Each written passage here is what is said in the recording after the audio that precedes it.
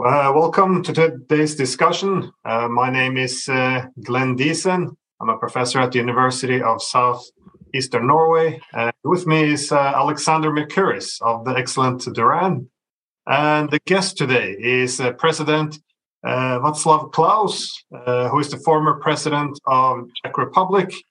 So as an economist, President Klaus served as the first non-communist finance minister after the Velvet Revolution. He then served as the prime minister from 1992 to 97. He then became the president of the Czech Republic for 2 terms from 2003 to 2013. And again, this president is not like other presidents, as President Klaus has published over 30 books. So he remains very active intellectual and well read all over the whole world by many fans. So it's truly a great pleasure, Mr. President. So thank you so much for your time. Thank you. The introduction is killing me because the expectations from the viewers would be very high. How can I hold them? Yeah. Well, I actually first came in contact with you back in 2019. Because you cited me in a speech you gave in Shanghai about me and my theory on the balance of dependence. So it's also extremely flattering. It must be the first time I've ever been referenced by name by a president in a speech. So again, very flattering. So, but the topic today will primarily be the political and economic development of Europe after the Cold War. As again, you played an important part in this history. So.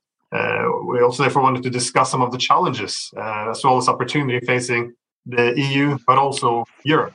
So I thought we can start with European integration, because European integration is often treated as a fixed concept. So if you're pro-European, you support, elected national parliaments transferring some sovereignty to Brussels. This is the way the language is often used. But so we see for Central and Eastern European countries, this often can be seen as problematic because after being ruled from Moscow for many decades during the communist era, the Czech Republic gained its full sovereignty, and so European integration becomes a dilemma because on one hand you have, the freedom and desire to engage as much as possible with the rest of Europe. On the other hand, I guess transferring sovereignty to another borderless superstate becomes a bit of a challenge. So I was hoping you could say we'll talk a bit about the advantages as well as the disadvantages of what the European has offered the Czech Republic.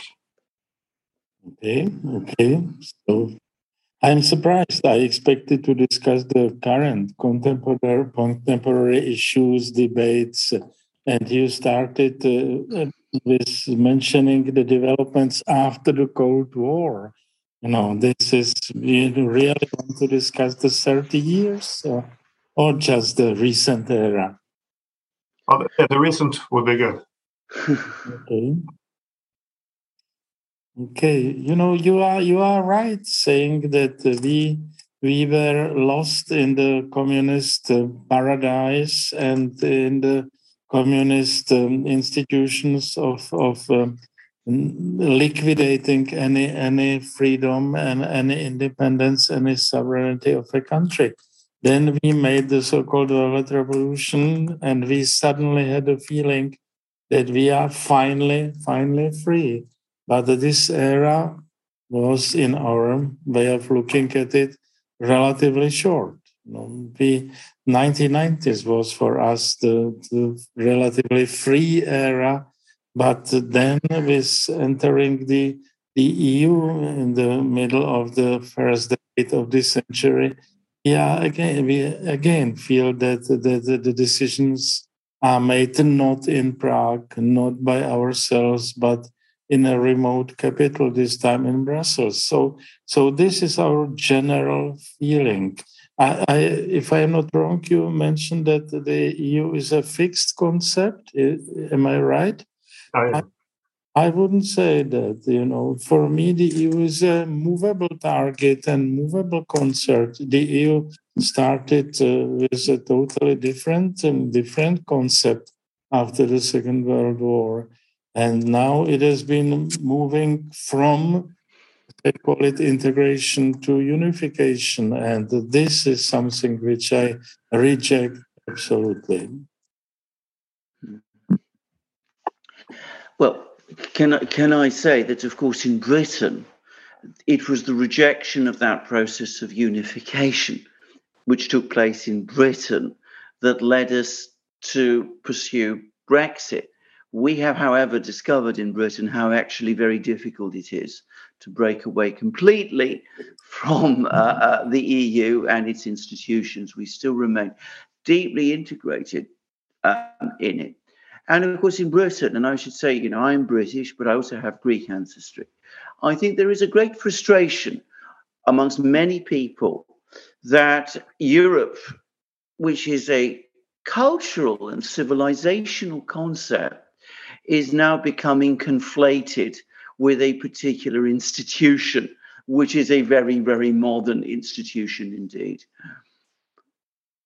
Well, you are absolutely right, and I think it's necessary it's an obligation for all of us to strictly differentiate Europe and the European Union. I think for many Europeans, it's identical, which is absolutely wrong. I remember when in the first days after the entry of the Czech Republic into the EU, which was on the 1st of May 2004, I traveled all over Europe, and I was really shocked by being welcomed by politicians, by people with the phrase "Welcome in Europe." And I opposed it dramatically, and they answered that I have all the time, even in the darkest communist days, I was part of Europe. I was just not part of the European Union. That difference is fundamental. To say that in Brussels is almost impossible. They would hate me. By the way, they hate me all the time. Necessary to add anything new. So the difference between Europe and European Union is, for me, absolutely fundamental. And it's the beginning for any serious discussion about these issues. It's also, and I'm going to be a bit, perhaps, go a bit far here, but I think it is also partly what is responsible for the present crisis in Europe, the present political crisis that we see in Europe, in the sense that the Cold War was mainly because one particular power in Europe, the Soviet Union, was able to exercise enormous dominance over part of a whole area of Europe. And that created a huge amount of tension within Europe, which had been looking for peace after the Second World War. Now what we see, and I'm not making comparisons, I'm not making direct comparisons between the European Union and the Soviet Union. They're very different entities. But nonetheless, we see an institutional system being created in Europe, which, in my opinion, is at least in part responsible for the tensions in the system that we see being created. Because countries like the Czech Republic, Slovakia, all kinds of countries are being forced continuously to take positions which they might not wish to. And we have an enterprise also, which is, to be frank, rather aggressive in the way in which it extends itself. You are right, absolutely. I also disagree with cheap and too easy comparisons of Soviet Union, Comecon, and all that with European Union. That's for me not a serious comparison, and it's easy and cheap journalism. On the other hand, we have this feeling that what we are going through reminds us more and more our experience in the past. I don't compare the early, very cruel communism with the European Union now, but I think we can easily compare the European Union today with what I call the late communism. So the situation in our country in the late 80s, we were very angry about it. Nevertheless, it seems to me quite comparable with the situation now. The freedom, not just of the country, but freedom of individuals is almost comparable with that. Yeah. And that's the feeling of many Czechs, and not only Czechs, other Central Europeans. I feel often there's maybe a lack of understanding, not just for Czech Republic, but also Hungary, Poland, many countries in Central and Eastern Europe, because many have embraced more conservative values. Of course, after exiting communism, there would be a natural desire to revive some, distinctive traditions, culture, customs, faith, elevating the role of the family in nations. So I think it doesn't seem to coincide very well, though, with the EU's more universal and global agenda or objectives. I was wondering, did you see any ideological conflicts within the EU in terms of globalism versus traditionalism or nationalism? Well, first, I think it's very difficult to speak about nationalism, at least in our part. Nationalism has a bad name. It's connected with a negativistic and crazy ideology of the Nazism in Germany in Hitler's era. So for us, we are very sensitive to the term nationalism. I can imagine that the term nationalism can be discussed abstractly, scientifically, as an innocent statement without any value judgment. Nevertheless, this is not possible in the real world. So I have problems with calling it nationalism. To be an advocate of the nation state and to be against all kinds of supranational entities, all kinds of empires and unions of all kinds, is something else than the debate about nationalism. Please, I don't like to discuss it in using this terminology. No, fair enough. But because I keep always thinking about a very interesting or great speech you were giving in the EU Parliament. Again, this is a while ago. It's in 2009. This is you were saying that for the Czech Republic, there's no alternatives to Europe, but you requested or asked for some debate about what Europe means and what European integration should entail. To paraphrase, you discussed no one should monopolize on the concept of Europe, and no one should own the keys of this. So, and which is I would argue was a good argument given the democratic and intellectual pluralist traditions, or at least what we should embrace in Europe. But what I found most memorable was, or one of the more memorable things would be that so many MEPs stood up and actually left in protest. And the reason was they considered this to be anti-European, which is why I refer to the fixed understanding of Europe. I was just wondering, what do you make of that? And also, how would you ideally have seen Europe be organized, not just now, but in years to come? I have been making many speeches of that kind, but this one was the famous speech in the European Parliament. I don't think that I at that time said something unique, new, unexpected, and so on.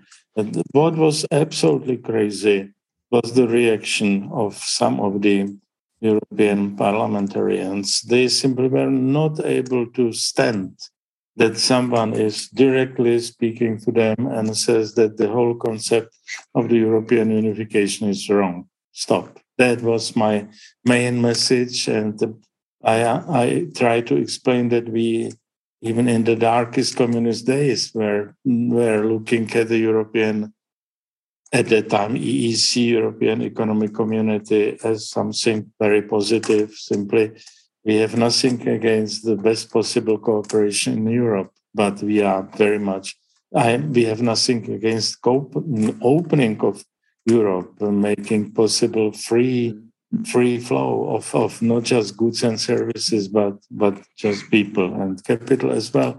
So that was our general concept. But what we were forced to swallow was not such an European integration, but the European integration changed, especially in Maastricht 30 years ago, more than 30 years ago, and then changed even more by the Lisbon Treaty. So I was the main opponent of the switch, radical switch to European unification, which was done by means of the Lisbon Treaty. So that's my being involved in the debate, and I tried not as president of the country not to sign the Lisbon Treaty, but I was extremely pressed from abroad, one delegation after another from Brussels, and some EU member states were coming to Prague. I was pressed by the opposition in my country. I was praised by the very, very powerful leftist intellectuals in my country. I was pressed by the crazy institution, which is the Constitutional Court, and so on. So I finally, as the last one, signed the treaty, making some exceptions for the Czech Republic. But I know that I was not able to stop the process of European unification. The possibility would have been to step down as president of the country, but it would be the next day signed by the new president. So that was for me, in my eyes, not the rational solution how to deal with it. Because it is this inability to conduct debates about the future, about the choices that we have, that I think is also, to a great extent, part of the same problems. Just before we started this program, Professor Diesen sent to me, I think it is an article that you wrote, about some of the problems that we have in the present crisis, about the fact that, yes, we can all agree the Russians were the aggressors. What they did in Ukraine is wrong. But let's not talk about this as if this came out of nowhere. And you discuss the reaction in Europe, the attempt that many people in Europe make to close down any discussion of these issues. And it's exactly the same, it seems to me, with what you've just been explaining about the Lisbon Treaty. People don't want to debate things anymore. And that is such a complete betrayal for me personally of what Europe is supposed to be about nowadays. Yeah, you are absolutely right. There are many losses due to the Ukraine war, but one of them is freedom in Europe. Freedom to debate fundamental issues, not just of the European integration process, but the freedom to discuss other fundamental ideological debates about green philosophy, about progressivism, cancel culture, multiculturalism, and so on. So we are the victims of the Ukraine war, really, not just the poor people in the Ukraine and of course, and in Russia as well. So we are the victims of the war, and the debate about fundamental issues of the current world and of the current European continent were practically cancelled, liquidated, stopped because of the war. Because now who is criticizing the EU is more or less an agent of Putin. This is the simplified way of looking at things. So that's my position. You started discussing Brexit, Well, I think the British people think that it's very difficult to leave the European Union.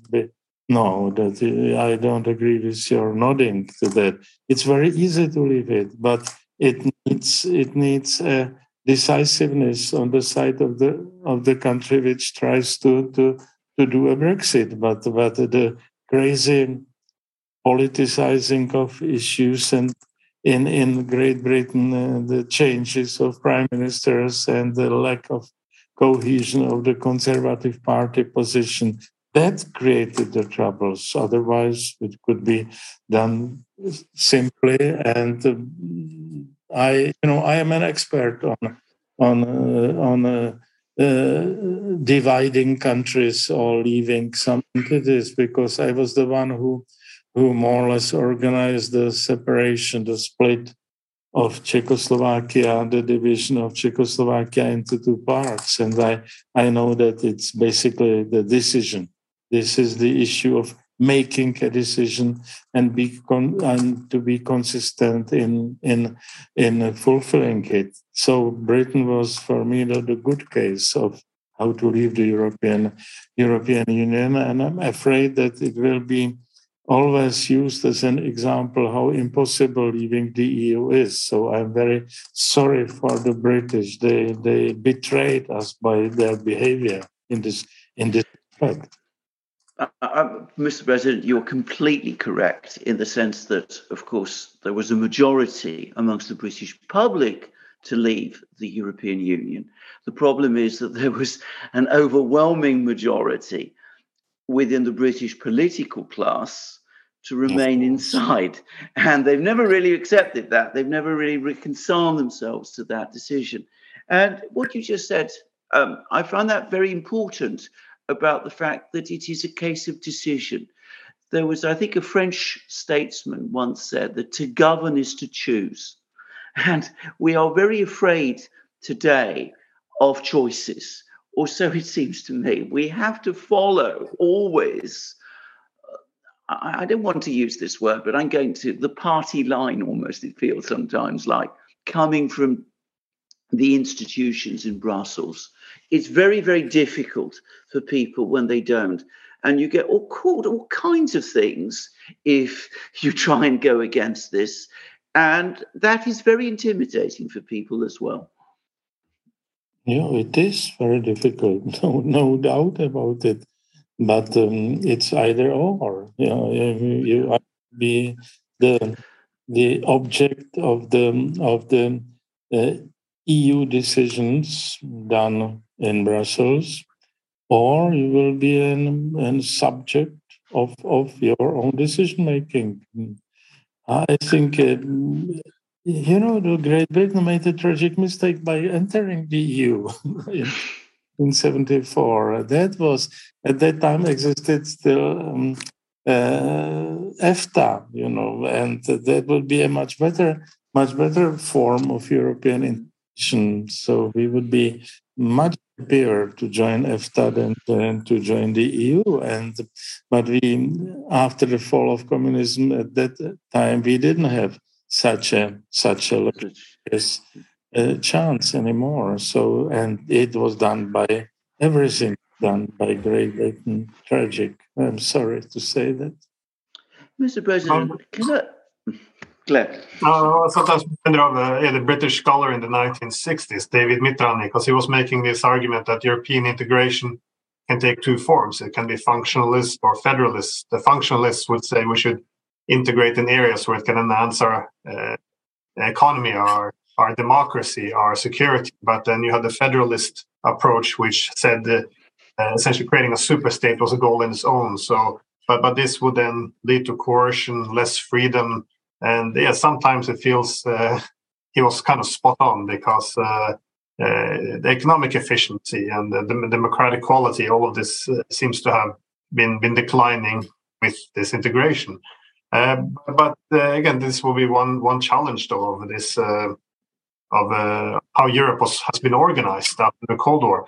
So while many countries now are not happy with transferring sovereignty to Brussels. For other countries outside the EU and NATO, primarily Russia, a key, concern about the way Europe was organized was we effectively put someone inside and others outside. And the concern was, if you have a Europe without Russia, it would unavoidably become a Europe against Russia. I was wondering, how do you see this? And again, but perhaps this common European home was always a bit utopian in its ideals. But how do you see Russia being managed after the Cold War, and how it could have perhaps been done differently? That's another issue. I would return to talking about the EU itself. We have, in this interview, we have a very special triangle. Though there are three people, one is from Britain, which left the EU. Another one is from Norway, which has never entered the EU, even though Norway is ideologically more European than most of the European countries. For me, Norway is too much on the left and has always been. And the third person is the Czech politician who was always against European integration. So we are not the right people to discuss the decision making in Europe. And let's make it quite explicit. This is the reality and the situation. So you should invite some exponents of the European integration to this debate to motivate us to be dramatic and aggressive against them. But you mentioned as you call it, as you put it, utopian project as the European House or House of Europe. I don't know what. We in the communist Czechoslovakia, we laughed at such utopian schemes, and we knew that it's absolutely impossible, irrelevant, and real utopian, as you put it. So I am not very optimistic about the possibility to do it differently after the fall of communism. At the beginning, there was no real partner on the other side. Soviet Union disappeared, and Russia was in big troubles how to consolidate itself. And so at that moment, the United States used the position of a unipolar hegemon in the world. I don't see a better version, and especially to discuss the ex post history seems to me not very interesting. We live in a different world. The issue is what to do in the future, how to potentially, eventually make a better situation in Europe. But let's say that there could have been some scenarios to how to do it, but the Ukraine war killed the all possibilities for me at least foreseeable future. Foreseeable means in my lifetime, maybe for my children and grandchildren, it could be an interesting discussion, but not for us today. For you, a young man, you may dream about changing Europe, but that's not my ambition. My ambition is to somehow rationalize the world we live in. I mean, if somebody who was, elected to high political office in Europe were to seek your advice, perhaps that happens, I don't know, but let's say they did. What would you advise them to do in this situation? They came along to you, they said, I've just been elected Prime Minister of my country. I find myself in this situation. I'm constantly I'm getting this stream of instructions all the time, because they do, from Brussels, from whomever. I come under constant pressure. I don't want to agree. How does one push back? Does one build a coalition? Does one speak to people? Does one talk about this, or does one try to go with the flow? Does one accept that the pressure is overwhelming and that there are huge risks in going against it? Or does one nonetheless push back? I mean, which do you see would be as the better course? Because what you just said now, I mean, I have to say, was a very bleak vision that, we are ineffectively in this tunnel And we have to keep following it now because realistically, there isn't any alternative. Or at least maybe I got the sense of it wrong.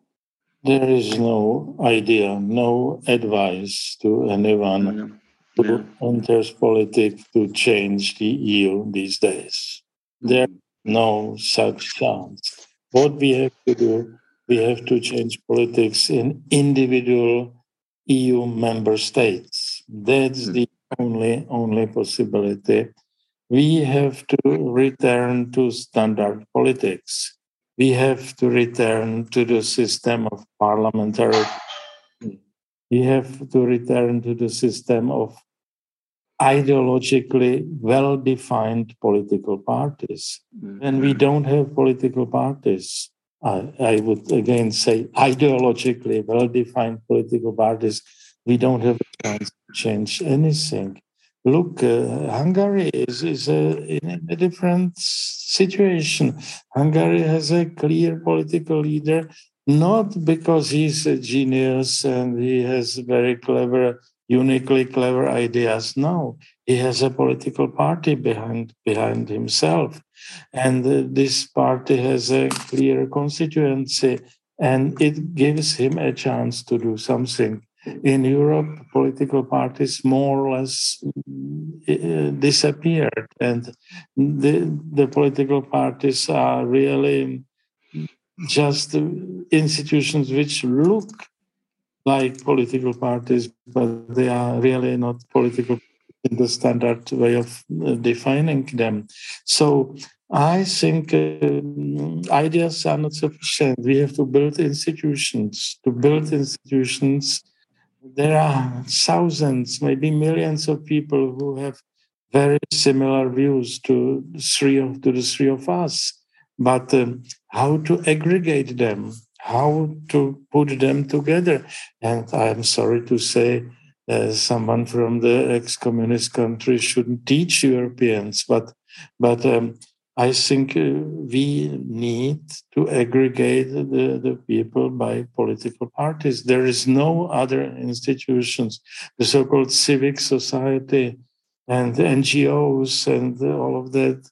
We cannot aggregate them and to make them an entity which can somehow behave and have ideas, have interests, preferences, and so on. So no advice to how to better discuss in Brussels. There is no advice in this respect. We have to restart politics at the individual member states level. That's my only advice I would make. Which is very, very important advice indeed, actually. No. It comes from someone who spent most of his life. I was 49 when communism disappeared. So our main idea, and I am more known by being the architect of the economic reform, of the economic transformation. Nevertheless, I consider my important achievements not just to create the economic transition, to make economic transition. I consider the fact that I radically disagreed with President Havel, who hated political parties and tried to create a civic society based on NGOs and institutions of that kind. And I succeeded in reintroducing political parties after half a century of communism. And therefore, the relatively successful 1990s were the result of having a standard political structure, despite five political parties which have a normal, well-defined name, from communist to socialist to some Christian Democrats in the middle, and to my own political party on the right. So that's important. If we don't introduce it in Norway, Spain, Germany, There is no future, no chance for future. In Britain as well, by the way. I mean, it's what you describe about the decay of political parties applies as much to Britain as it does to any EU state. I mean, if you look at the state of our political parties in Britain, it is exactly as you've described it, parties that carry the name of the parties of the past, and have inherited some of their cultural legacies, but which have no real resemblance to those parties. I mean, the Labour Party and the Conservative Party of today are profoundly different from the political parties that I once remember in the 1960s and 1970s, for example. Not so long ago, in fact. And yes, I can understand. I mean, it's a huge task, but a task of generations to rebuild politics in the West. But again, perhaps, Mr. President, having achieved it in the Czech Republic, it shows that it can be done. And perhaps I would say that is actually extremely powerful advice, which you have just given. You are right, and we should all agree on your statement that it can be done. This is how you formulated it. It can be done, definitely. But we have to define the preconditions for this possibility. The first precondition is a total disagreement with the past system. When I have doubts about the possibility to change the current world and the European Union, everyone here tells me, don't be so pessimistic. Communism also disappeared relatively quickly, rapidly. And I said, okay, but it was in a moment when communism was totally discredited. There was no one who would have defended it, So it was just the empty box. And it was easy to change it and to destroy it and to liquidate it. Everyone says, well, you see, that's the reason that we can change the current arrangements in the world and in Europe. I say, okay, but when do you think we are now these days? Communism started with the communist putsch in my country in 1948. And existed till 89. So let's say 41 years. So I asked always them, do you think, are we already so unhappy with the new era as we were with communism in 1987? Definitely not. At least in our country, communism was totally discredited already in 1968 by the Soviet Union invasion into Czechoslovakia. So I'm asking them, we are not in 87, not in 75. I'm afraid we are in Europe these days in 1961 in using our time scale, maybe if not 51. There is disagreement with many measures done in our countries, but there is not disagreement with the system, and without that there can't be a real change. Well, Mr. President, I think I'm exhausted in terms of the questions I wanted to place. I don't know whether Professor Diesen has more to ask, but I would, before finishing, just say thank you again for this for this discussion. Thank you for inviting me to this debate. Yeah, I had wanted to ask some more about the ideological rivalry, but I think we ran out of time. So I just want to thank you as well, Mr. President. It was a great pleasure to be able to speak with you. Thank you very much as well.